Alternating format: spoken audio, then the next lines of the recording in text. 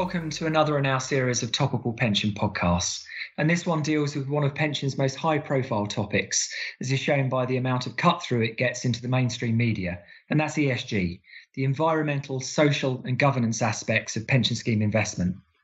Trustees are coming under increased pressure from members, interest groups, the media and legislators to invest to achieve good.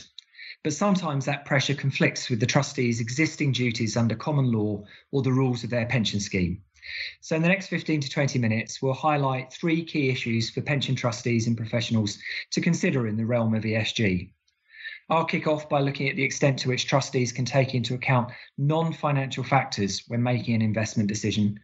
We then move on to new legislation, and as ESG is an area that has attracted such interest, it's also provoked legislators, both in the UK and in Europe, to start drafting entire bookshelves of new regulation.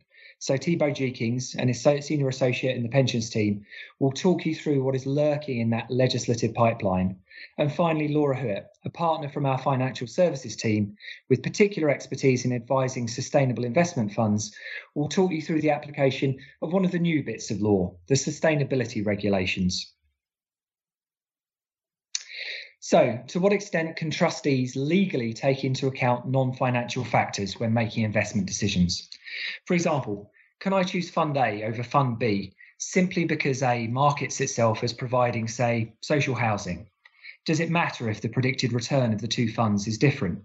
Or does it help if you've conducted a survey of the membership, with a majority wanting you to invest in that saintly Fund A? These are important questions, and the first port of call for answering them is, of course, the law. So what does the law say? Well, legally, the starting point to this debate is that trustees should exercise their powers for their proper purpose. And in relation to pension scheme investment, this usually means acting in the beneficiary's best financial interests. Because after all, a pension scheme is there to pay a pension. For a defined benefit scheme, that means looking to have sufficient assets to meet the DB promise. And for defined contribution members, allowing them to accumulate an adequate pot of cash at retirement. What it definitely doesn't mean is imposing your own views and biases on the decisions you make as a trustee. So just because you have a desire to fight for green causes in your personal life, you shouldn't then let that guide your judgment when making trustee investments. Rather, you still need to follow the proper decision-making process, considering all relevant factors and ignoring the irrelevant ones. And indeed, it's clear that ESG factors, if financially material, are relevant and should be considered by trustees. And indeed, that's always been the case. If you've invested in an oil company, for example, that's drilling in a high-risk area with poor oversight and governance, then that can obviously be a financial risk to your scheme's investments, and it would be remiss not to take that into account. However, it's worth noting that financially material does not mean that the factor in question needs to generate a financial return. It's now pretty clear that risk reduction can also be a financially material factor. For example, hedging can generate a loss, and often does if the portfolio as a whole is doing well, and yet it's still considered to be an investment. Therefore, eliminating some other downside risk can be a financially material factor, and thus one a trustee can legitimately consider. Similarly, it's also clear that financial materiality is measured on a scheme-specific basis, as recent changes to the investment regulations highlight, and that it's not linked to, say, just short-term returns.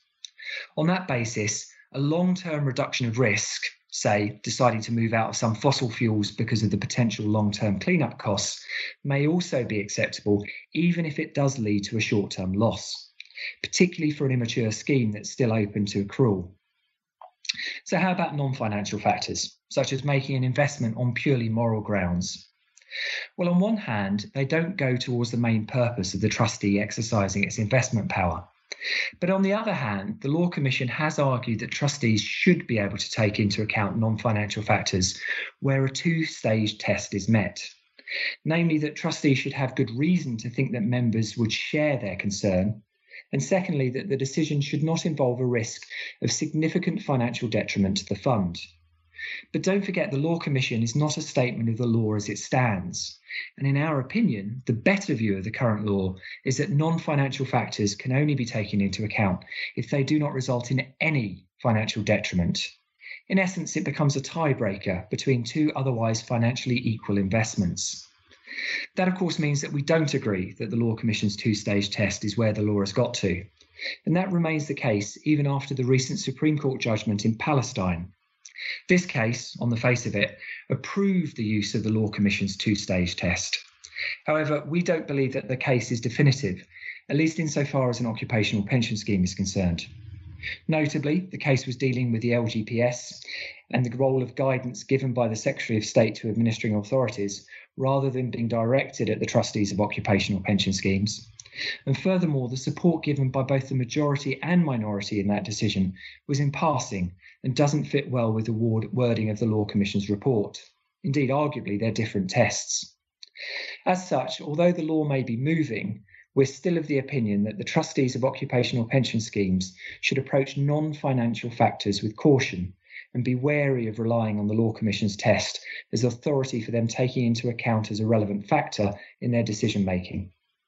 However, whichever formulation of the legal test you take, the practical significance of this exception is, in our view, virtually non-existent. If you accept either the Law Commission statement or the slight rewording of it in the Palestine case, then trustees need to both be satisfied that there's no risk of significant financial detriment, and also that there's good reason to believe that members would support the approach, which following the Scargill case to us effectively means all the members of the scheme, not even a substantial majority, would do, then this is a significant and most probably insurmountable hurdle for most pension schemes to jump. Furthermore, as the investment power and duties lie with the trustees, it's challenging to see that those duties could simply be discharged by seeking lay member support for a decision, if indeed that support could be obtained at all. This is particularly an issue for DB schemes and indeed the LGPS, where it's not members that underwrite the risk of underfunding. In practice, though, we think that many of the factors identified as non-financial do, when analysed properly, have a financial impact, notably through the reduction of risk, and therefore might still be characterised as financially material. And if that's the case, then they can be taken into account. To end, there are also two other practical points for you to consider. Firstly, DC. Clearly, a DC self-select fund, if properly communicated, has more flexibility in this area, as the member is selecting his own investment choices. But nonetheless, it's still incumbent on trustees to ensure that they select the options available to the member with regard to the proper purpose of that selection power. Secondly, and finally, trustees also need to be aware of the ancillary law in this area. For example, the need to obtain proper investment advice or delegate, the scope of their own investment power under the rules, the expanding disclosure requirements, which don't always fit well with the position on non-financial factors, and also the potential need to consult with the sponsoring employer on changes to the statement of investment principles. Ultimately, this is an area that needs to be approached with caution by trustees. And with that, Thibaut, over to you. Thank you, Dominic. So, as Dominic said, ESG is constantly growing in importance, and this is reflected in the increasing attention being paid to it by the government and pensions industry bodies. So I'm going to talk about the key upcoming developments in the world of ESG and pensions legislation. I'll touch first on this year's additional legislative requirements and then speak a little bit more about changes to further down the pipeline. So starting off, from 1st of October this year, there are going to be additional disclosure requirements kicking in for pension scheme trustees. Trustees will need to be looking at their investment policies in their statement of investment principles and updating them to include policies on dealing with other stakeholders, capital structure, and management of conflicts of interest. They will also need to set out their arrangements with asset managers and how they incentivize them to align their investment strategies with trustee policies, make decisions based on assessment of medium to long-term financial and non-financial performance, engage with investees, and also include information on duration of their arrangements with asset managers. Furthermore, the next annual investment report produced by trustees will have to include a statement about the implementation of engagement and voting policies. For DC and hybrid schemes, that investment report must include a fuller implementation statement covering the SIP and investment policies, with information about how and to what extent the SIP has been followed, changes to the SIP and reviews to the SIP. DC and hybrid schemes will also need to publish their implementation statement on a publicly available website. Next up in the pipeline is the EU disclosure regulation, which will come into force from 10th of March 2021. Laura will be talking more about that in greater depth shortly, so I will just skip over that one. So following that, you've got 1st of October 2021, when further changes kick in relation to disclosure of investment policies. So DB trustees will then have to provide a full implementation statement covering the updated information that they provided in their SIPs this year, along with the additional information that had to be added to the implementation statement from this year. And that will also need to be published on a publicly available website. So these are more certain legislative developments where the legislation has already been published and we know when it's coming into force. Further down the pipeline, we're expecting a few more developments. So first up is the Pension Schemes Bill. This includes regulation-making powers, which may impose requirements on some pension scheme trustees with a view to securing that there is effective governance of the scheme with respect to the effects of climate change. These will include risks arising from steps taken because of climate change and opportunities relating to climate change.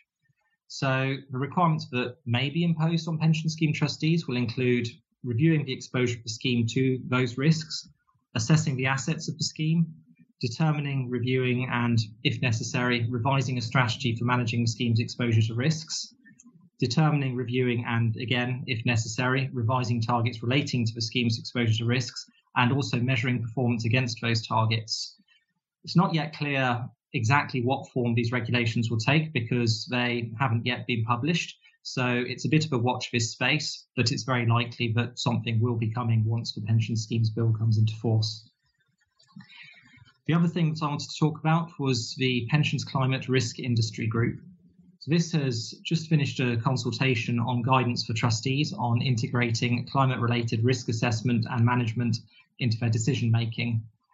It's intended to provide practical guidance to trustees on how they can meet their disclosure and reporting obligations and provide a framework for them to report both in line with their current obligations and with the recommendations of the Task Force on Climate-Related Financial Disclosure.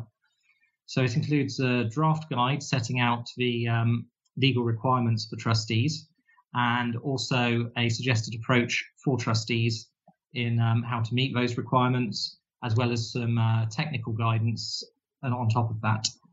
So the consultation for that closed in July this year, and the government expectation at the moment is that large asset owners, including pension schemes, will be disclosing in line with this by 2022. So that covers off the main developments coming down the pipeline. So now I'll hand over to Laura, who will be talking more about the EU disclosure regulation. Thank you, Thibault, and hi, everyone. As Thibault mentioned, I'm going to talk a little bit about the EC's disclosure regulation, the SFDR, as it's known. Of all the incoming ESG regulation, this is likely to have the widest impact and also be one of the trickiest to implement. Now, there's a lot of detail to be covered on this topic, so I'm going to focus today on some of its main points, just to make sure that it's on your radar. We'll think about the scope of the SFDR, the new concepts it introduces, and also the obligations it imposes. But first of all, what is the SFDR? Well, it's one of the building blocks of the European Commission's Action Plan on Sustainable Finance. It's aimed at increasing transparency as to how institutions integrate sustainability into their business and into the products they issue. It's known as the Disclosure Regulation, but that's really just the tip of the iceberg. Yes, the focus of the SFDR is the provision of information, but to a large extent, this is extremely detailed information that currently you just won't have access to. Simply gathering and analysing the data that you will need to make the disclosures will require significant system changes, and for many entities, also a significant allocation of resource.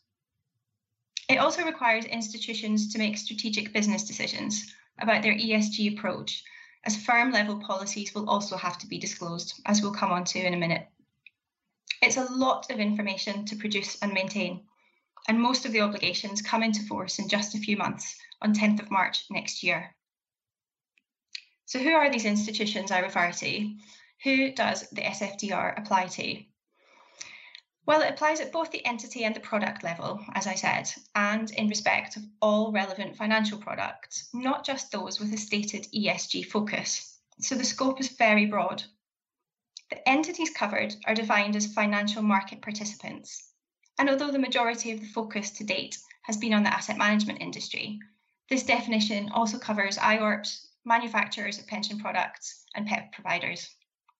The financial products covered include pension products, pension schemes, and PEPs. So what is it that you have to disclose exactly? Well, to answer this question, there are many definitions and principles to understand, and that could take all day to go through. However, there are three main concepts that must be understood. The disclosure requirements focus on sustainable investments and on explaining the impact of sustainability risks and sustainability factors on your firm and products. In short, a sustainable investment must advance either a specific environmental or social objective, and it must do no significant harm as regards any such objective, and the investee companies must follow good governance. So this would mean that an investment that was contributing to environmental objectives, while at the same time falling down on the social or governance side, would not be considered to be a sustainable investment. A sustainability risk is an ESG event or condition that, if it occurs, could cause an actual or potential material negative impact on the value of the investment. And sustainability factors means environmental, social, and employee matters, respect for human rights, anti-corruption, and anti-bribery. It's important to note that we're still within the European Supervisory Authority's consultation phase around the draft disclosure rules, and that's open until the 1st of September.